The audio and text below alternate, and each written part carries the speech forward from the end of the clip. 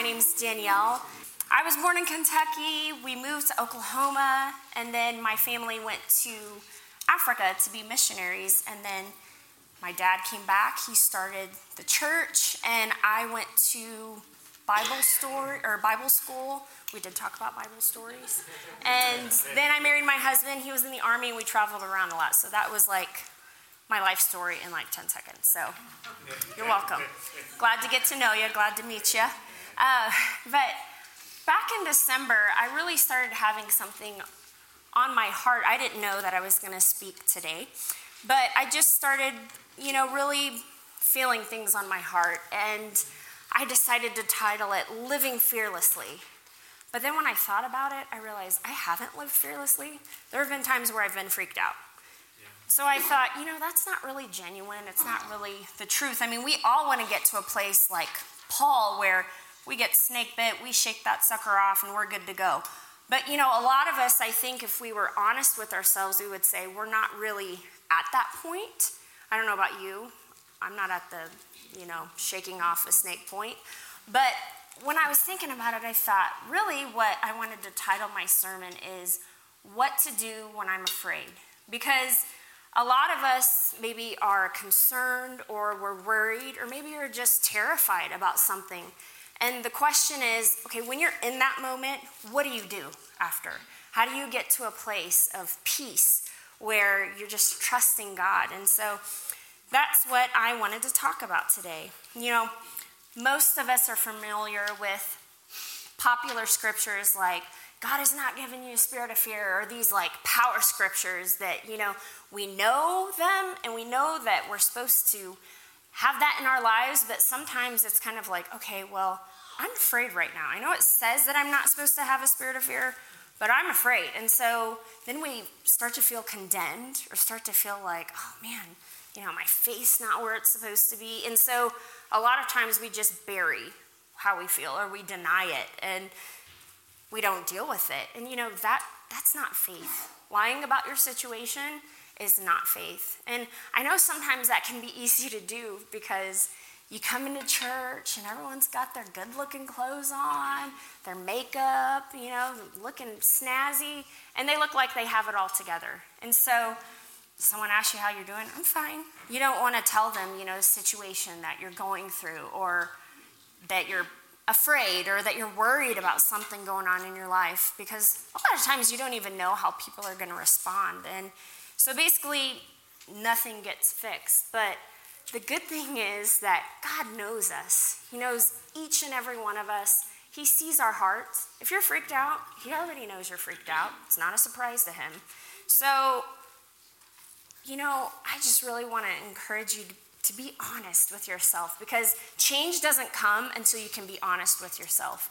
Don't try to go around saying, no, I'm not afraid, I'm not afraid. That's not going to work. Be honest with yourself, and we're going to talk about how we get to a point from point A where you're terrified to point B where you have peace about a situation. Faith says, maybe if you're freaking out, faith says, okay, God, I am freaking out right now, but I know that you care about me, and I trust you, and I love you, and I don't know how, but I know that you're going to get me through this. That's faith. Faith isn't, okay, I'm not afraid. No. Faith is being honest and putting your trust in God. A lot of people are walking around and maybe they seem like they have it all together, but there's a lot of anxiety going around in people, depression, and all kinds of internal issues that people never know about. Maybe you're worried about your kids, or maybe you're worried about your finances, or your job, or just, the stability of the community, or where you live. Like, just a 1-minute soapbox on our little Pueblo. Pueblo's an awesome city. People talk about the crime and the violence and the drugs, but I just want to say that if you feel peace about being in Pueblo, if you feel like this is your city, you are in the best place that you are ever going to be.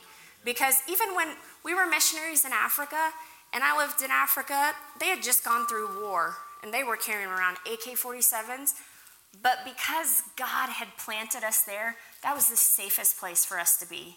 And if you feel called to Pueblo, be in Pueblo, be all here, be proud of your city, and thank God that he's turning things around. It doesn't matter what city you go to. It may seem like the perfect suburb where everything's stable and there's plenty of money and there's no crime. But if you put your trust in that city and not in God, the first time something bad happens, your faith is going to shake. And it's going to be like you're on an emotional roller coaster. So trust in God. Okay, that was my Pueblo little soapbox. I'm going to step off now.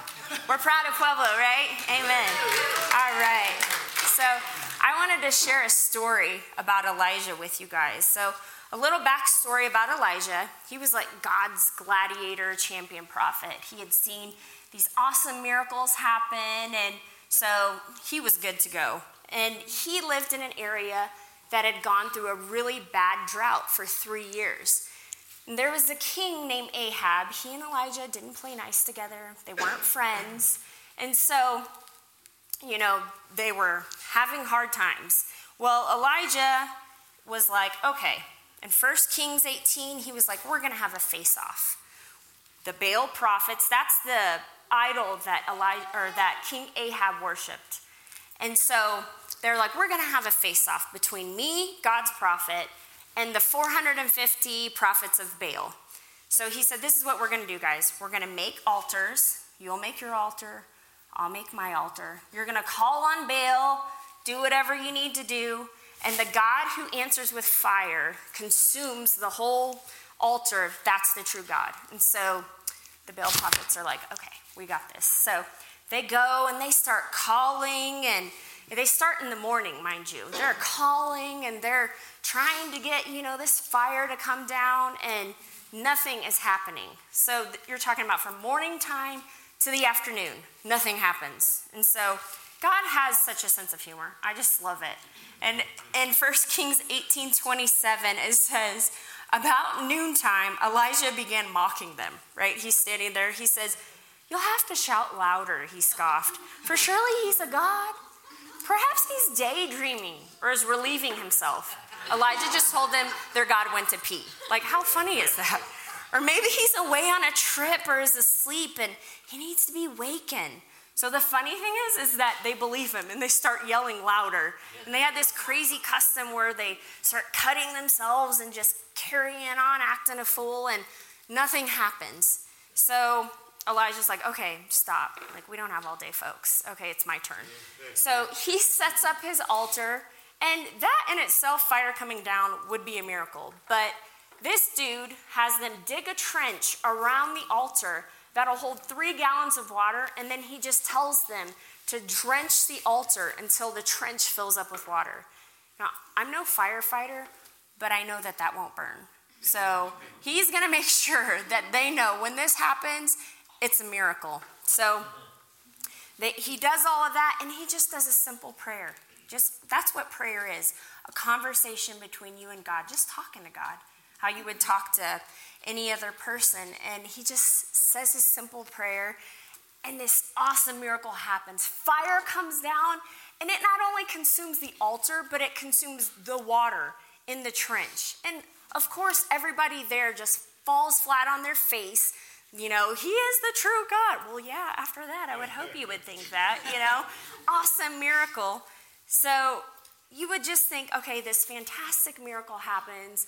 Elijah has to be on top of the world. I mean, anything good that happens in your life, you feel just confident afterwards. It really boosts you up. So you know that he's got to be feeling good. Well, when you skip to 1 Kings 19, King Ahab goes home, and just a little backstory, his wife is a little cray-cray. Jezebel, you do not want to be married to her. Like, my husband lucked out. We are not Jezebel.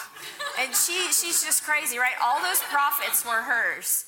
And so Elijah, after he had killed all the prophets, so King Ahab goes home and he's like, Elijah killed all your prophets. And so here's this awesome thing that has happened to Elijah. And in 1 Kings 19:2, Jezebel says one sentence. She says, so Jezebel sent this message to Elijah. May the gods strike me and even kill me if by this time tomorrow I have not killed you just as you killed them. So Elijah's just witnessed this awesome miracle. I mean, he ponies up, right? He goes all gladiator on her, like, whatever, woman. No, it says he tucks tail and he runs faster than someone headed to Best Buy on Black Friday. So it's crazy. Like, what is going on? This dude just witnessed this awesome miracle, and now he's terrified because of one sentence that someone says. So it says that he fled for his life, and then he just laid down, and he's like, God, I can't do it anymore. Take my life. Like, you're like, what happened? How did you go from there to here? It makes no sense. And so, but then he falls asleep, because everyone knows that a nap definitely makes everything better. I don't know about you. I have 3 boys, so when I take a nap and I wake up, I'm like, I'm ready. Let's do this. So he wakes up, and God sends him an angel to take care of him. It says the angel tended to him, fed him, and, how did God respond in that situation? Did he say, Elijah, you're an idiot. Did you see what I just did? Why are you running from a girl? Like, come on. No. He met Elijah where he was at. He let Elijah wallow for a bit, and he met him where he was at. And I just loved that about God. He wasn't judgmental or corrective or harsh with him, like, come on, Elijah, are you kidding me right now? No. And so he asks Elijah, he's like, so what's going on? That's Danielle's Bible version. Don't Google it, you won't find it. In 1 Kings 19:10, Elijah replied, and this is so funny to me. Have you ever thought about what you're going to say to someone and you almost script it out? This sounds to me like he was thinking, okay, this is what I'm going to say to God. So Elijah replied, I have zealously served the Lord God Almighty, but the people of Israel have broken their covenant with you, torn down your altars, and killed every one of your prophets. I am the only one left, and now they are trying to kill me too. So God's like, okay. And it happens again. God says, what you doing, Elijah? So it didn't, work the first time. He repeats, I have zealously served the Lord God Almighty, but the people of Israel have broken their covenant with you, torn down your altars, and killed every one of your prophets. I am the only one left, and now they are trying to kill me too. Just in case you didn't hear the first time, God. So obviously God knows all of this, and I just love that he responds to Elijah, meeting him where he was at. And this is like a bona fide prophet. He should be at the top dealing with these situations. But God's okay with that. He's like, I'm going to meet you where you're at. He provides a solution. Elijah was honest with God, and God met him where he was. And I think, too, this is such an important example, because if someone comes up to you and they're worried or they're concerned about something, don't jump on them, slamming them with scripture, you need to do this, you're not supposed to be afraid, you're a Christian, blah, blah, blah, blah. Don't do that. Meet them where they're at. Hear them out. Listen to them. And then stand with them and encourage them, because that's what God did. That's who our model is. When I was 10 years old, I think it was a week before I turned 10, my family went to, it was Zaire at the time, now it's the Democratic Republic of Congo. We went to become missionaries there. And like I had said, there was just a pillage that happened, which was war. And so it was still unrest. It wasn't horrible. But when I got there, there were kids my age holding, little soldiers, 10-year-old soldiers, holding AK-47s. Now, I don't know about you, but I was not mature enough to hold an AK-47 at 10 years of age. So it was a little disconcerting as a 10-year-old. But then I would look at, my dad or my grandpa, and they seemed at ease, it's okay. And so as a kid, you're just trusting, you don't need a lot of explanation all the time. And so I was like, okay. And it just kind of became a way of life. Now, I fast forward to when I was 15, I went on a trip for about a month with my grandparents back to Africa. And my parents weren't there at the time, and so I'm 15 in Africa, and I remember there's a little boy named Papi, and his parents had died in the war. He had gotten separated from them, so my aunt was raising him. So Papi, a missionary, and I were all driving at night, And I remember the car just went kaput. I don't remember if it had a flat tire, if there was a mechanical issue, but it would not move. So we were about 15 minutes from the compound where the missionaries lived. And so this missionary told Poppy and I, she said, okay, I want you guys to walk back, go get your grandpa so he can come, and fix the car. And we were kind of like, I don't think that's a good idea. But we did it. And so we were headed back. And Africa is not like America. On the street, you might have one street lamp for just a whole entire area. So it was very dark. So we're walking and we're coming close to a street light, and we see this group of soldiers. And so we're getting a little leery, and Poppy looks at me and he's like, Twende mbio. That means, let's hurry.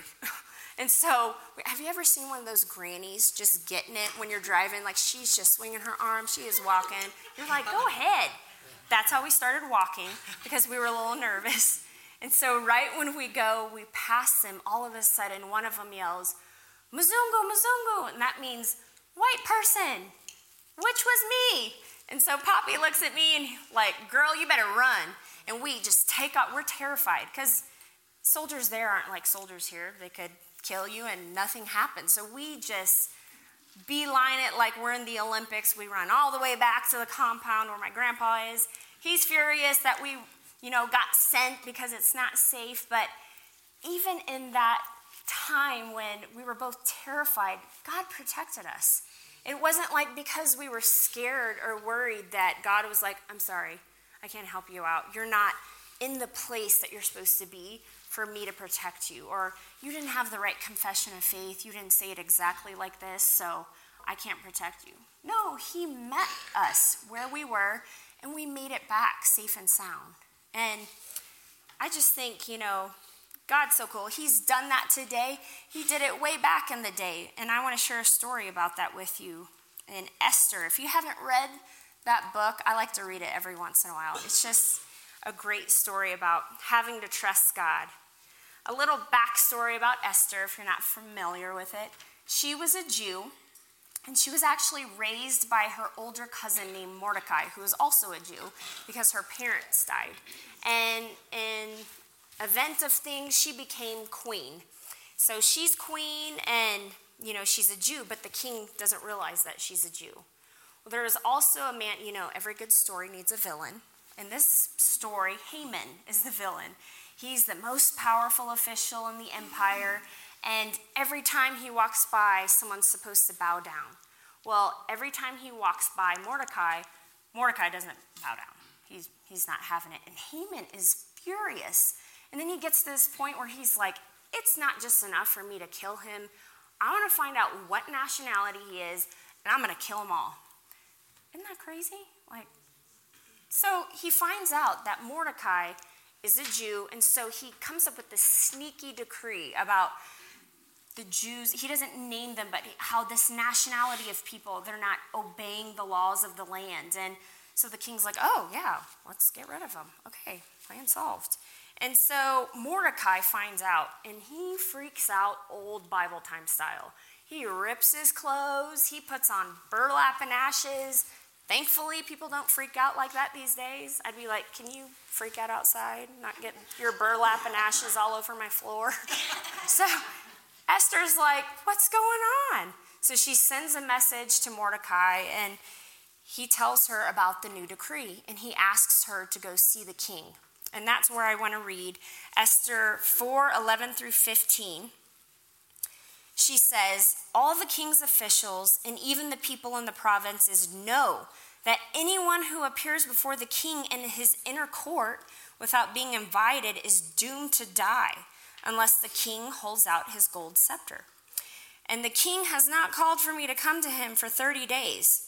So Hathach gave Esther's message to Mordecai. So she sounds a little concerned about the situation, like you're asking me to go to sudden death. And I love this next verse because Mordecai just kind of has a come to Jesus meeting with her. Like, you can get down from your little high throne, sister, and listen to this. He sends a reply to Esther and says, don't think for a moment that because you're in the palace, you will escape when all the other Jews are killed. If you keep quiet at a time like this, deliverance and relief for the Jews will arise from some other place, but you and your relatives will die. And this sentence right here is just powerful. It says, who knows if perhaps you are made queen for just such a time as this? And we can put anything in there. Who knows that you weren't made a doctor or a lawyer or a plumber or a mom or a nurse for just such a time as this? Isn't that great? Then Esther sent this reply to Mordecai. Go and gather together all the Jews of Susa and fast for me. Do not eat or drink for 3 days, night or day. She said, y'all better not eat. Better be praying. My maids and I will do the same. And then, though it is against the law, I will go in to see the king, and if I must die, I must die. So what's the result? She goes to the king. He holds out the gold scepter. He welcomes her. And then in chapters 8 and 9, he works out a plan, and her people are saved. God protected her. Even when she was afraid, God protected her, and he protected her people. And he takes care of us now. In Jeremiah 29:11, it says, for I know the plans I have for you, says the Lord. They are plans for good and not for disaster, to give you a future and a hope. That's what God spoke over us. And it's just as real and true then as it is now. It doesn't matter where you live. It doesn't matter what you're going through.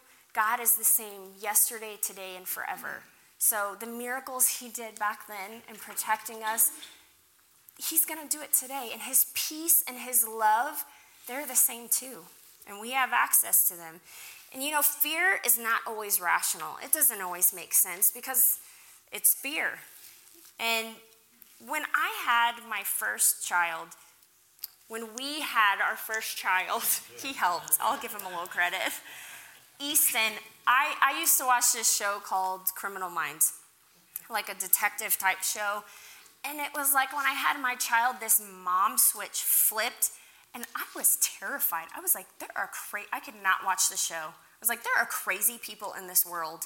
And I, all of a sudden, got this intense fear that someone was going to try to kidnap my son. He's cute. So it was irrational, and I was just terrified. And when you're scared, the devil makes sure that there are things that come along your path just to kind of stoke that fear fire.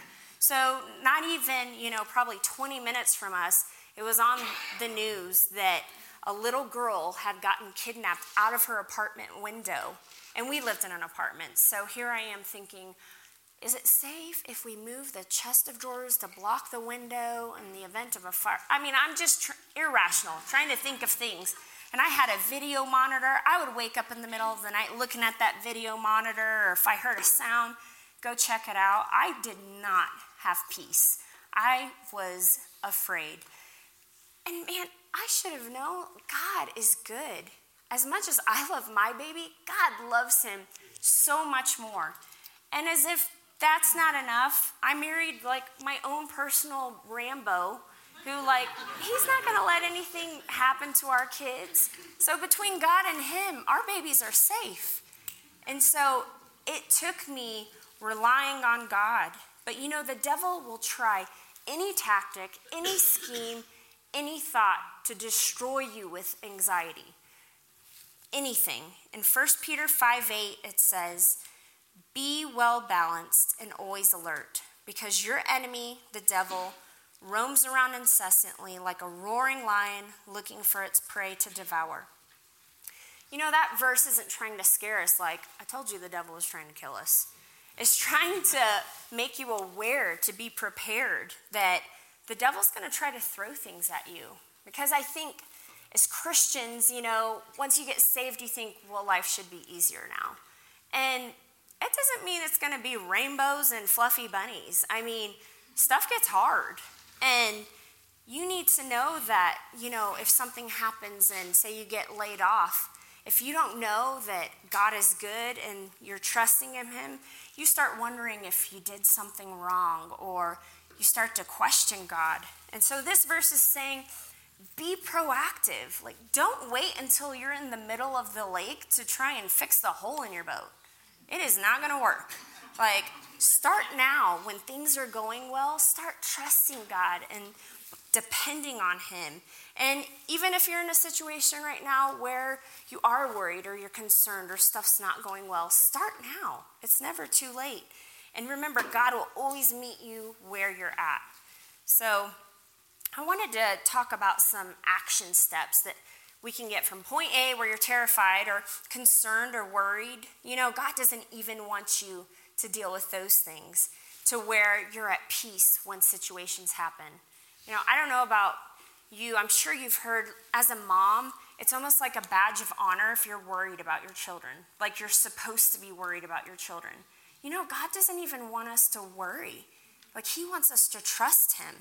And so when everything's under control and going well, we usually don't worry. So basically, to not be afraid, we need to know that everything's okay and everything's under control. So we're going to talk about how we get to that point. Well, the number one thing is learn to trust God. I was talking with Pastor a while back, and he said, well, how would you tell someone to trust God? And I was like, that's a really good question, because you can say trust God, but what does that even mean to someone? So, if you're really going to trust someone, you have to know that person. There was a time, it was either last week or the week before, that I was on the couch and Nathan, he said, I'm going to go grab the keys from the car, which was in the garage, so no one steals it. And I said, I'd rather them steal it than come in and kill us. And I know at the time it didn't sound so dark and broody, so sorry. I know that sounds a little dark. But he just looked at, and if you know my husband at all, he's not like G.I. Joe man, he's just really humble, just what he says is what he means. And he said, well, they'd have to go through me.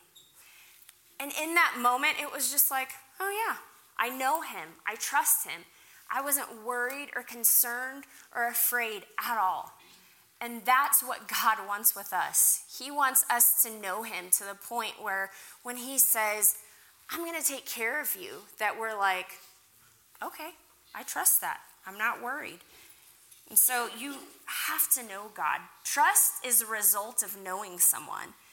And if you think that when something happens that he's trying to teach you something, or if someone in your family dies that he, needed them for something, why would you trust someone like that? That's not good. If that's how God was, I would not be preaching here and I would not be singing on that stage. I would cut my losses, because if the devil's trying to kill me and God's trying to kill me, I'm going to try and make it on my own. But he's good. He's not like that. Everything that comes from him is good. In James 1:17, it says, every gift God freely gives us is good and perfect, streaming down from the Father of lights, who shines from the heavens with no hidden shadow or darkness and is never subject to change. So you have to know that bad things don't come from God, ever. So that when something happens, you're not wondering, well, is this something God's trying to teach me? No.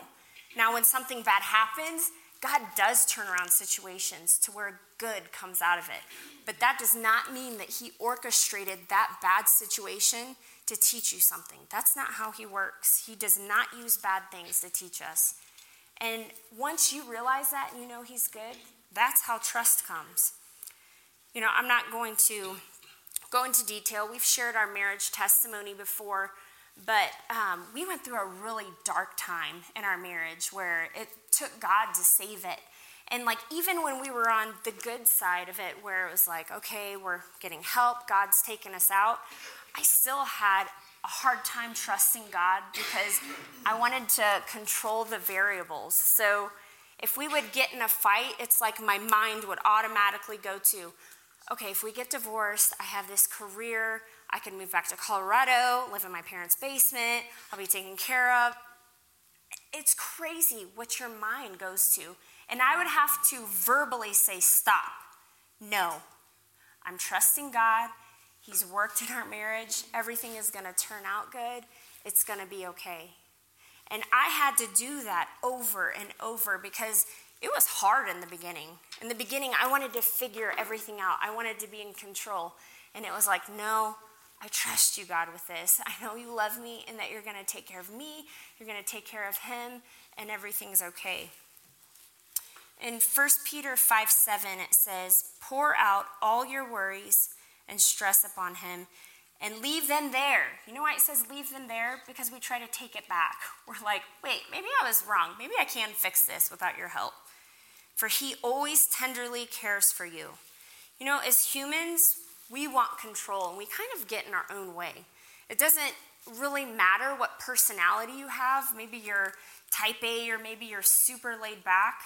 But when it comes to it, you want things to be in control. And when things aren't in control in your life, a lot of times we don't feel better until they are in control. And sometimes we respond like we try to do everything in our own power that we possibly can. And then when we get to the end of ourselves and everything that we've tried, then we're like, okay, God, I need your help. I can't do this. And, you know, you can do that, but God sees you at the beginning. He sees when you're having that hard time and you are freaking out. And he's like, I want to help you now. Like, trust in me now. Let's walk through this together, and I'll get you there. And you might still have all your hair, and it won't have fallen out, and you won't be stressed or have a hernia because you've been, you know, freaking out about this. And so that's the number one thing. You have to trust God, which comes from knowing him. The number two thing is to renew your mind. In Romans 12:2, it says, stop imitating the ideals and opinions of the culture around you, but be inwardly transformed by the Holy Spirit through a total reformation of how you think. This will empower you to discern God's will as you live a beautiful life, satisfying and perfect in his eyes. So, what does the culture around us say when something bad happens? Well, usually we freak out, and we freak out some more, and then after that we freak out, and that's kind of the end. Like, there's no fix to it. And what this verse is saying, like, we don't have to be like that. And actually where it wants us to be is that we can be different. And, you know, you might recognize this, but you might think, okay, I see that that's right and that I should be there, but how do I accomplish it? Well, in this verse, it says the key is in your mind. So what do we do with our mind? We keep focused on God. We remember what the Bible says. Remember, you cast your cares on him, he's going to take care of you. And the result, when you keep doing that, is going to be perfect peace. In Isaiah 26:3, it says, you will keep in perfect and constant peace the one whose mind is steadfast, that is committed and focused on you in both inclination and character, because he trusts and takes refuge in you with hope and confident expectation. You know, most of my times and stories of when I really learned to trust God came from being a military wife. And my husband was a part of the Ranger Battalion, and so he had a pretty dangerous job. And I remember one story, we were talking on the phone, and I heard these explosions in the background, and then all of a sudden he yells, we're getting bombed, and the phone goes dead. And so, of course, you know, being the spiritual gladiator that I am, I started to cry. And so my mother was in the kitchen with me, and she just came and just started praying with me. Like, we didn't know what had happened, if he was dead. Spoiler alert, he's not. But we didn't know at that time. And she just prayed with me, and I couldn't understand it, but there was this peace inside of knowing, because that's how God's peace is. It passes your understanding. And I just knew, okay, everything's going to be okay. 2 hours passed before I even got a phone call or anything, and he, if you know my husband, he's like, nothing rattles him. He was like, I'm fine. It's all good. Like, you're fine. I'm so happy you're fine. It took 2 hours for you to tell me you were fine, but it's okay. But, you know, I have so many stories like that. It was like a spiritual boot camp for me, being a military wife. But I thought, man, if I make it through this, it's either going to kill me or I'm going to come out looking like Jesus. So I'm not dead. Hopefully I look a little more like Jesus. But step number 3, so we have trusting God, renewing your mind, and then step 3 is repeat as many times as necessary. Because trust me, you might have to do it 20 times in the first 30 seconds because it's just something that you have to cultivate. When you first respond to a situation, it might not be, you might be freaking out, you might be crying. That's okay. God will meet you there. But then you keep doing that, and by the time, something else happens, I was so much better by the 5th deployment than I was by the first deployment. The first deployment, I was a hot mess. I was depressed. I lost like 20 pounds. I wasn't eating. My husband was like, go eat a cheeseburger or something, please. He's like, you look like you're starving to death. By the 5th deployment, when things would happen, it's like, okay, God, I know you've got me. I know you've got this because I cultivated that. And so situations still come up, where our family went through something recently that was really hard to deal with. And, God has helped me every day just to be able to come out of that a conqueror. And it comes from cultivating and him meeting us where we're at. And find people who are going to surround you and who are going to encourage you and lift you up. Like I talked about, if you know that there's someone who's just going to kind of throw scripture in your face, don't talk to them. Go find someone who's going to listen to you and who's going to be like, man, that sucks. Let's pray, right? Because that's where we're at in life. And God is good. Remember that he's good. He only wants good things for you. And he will meet you where you are at. That's what I want you to remember this week.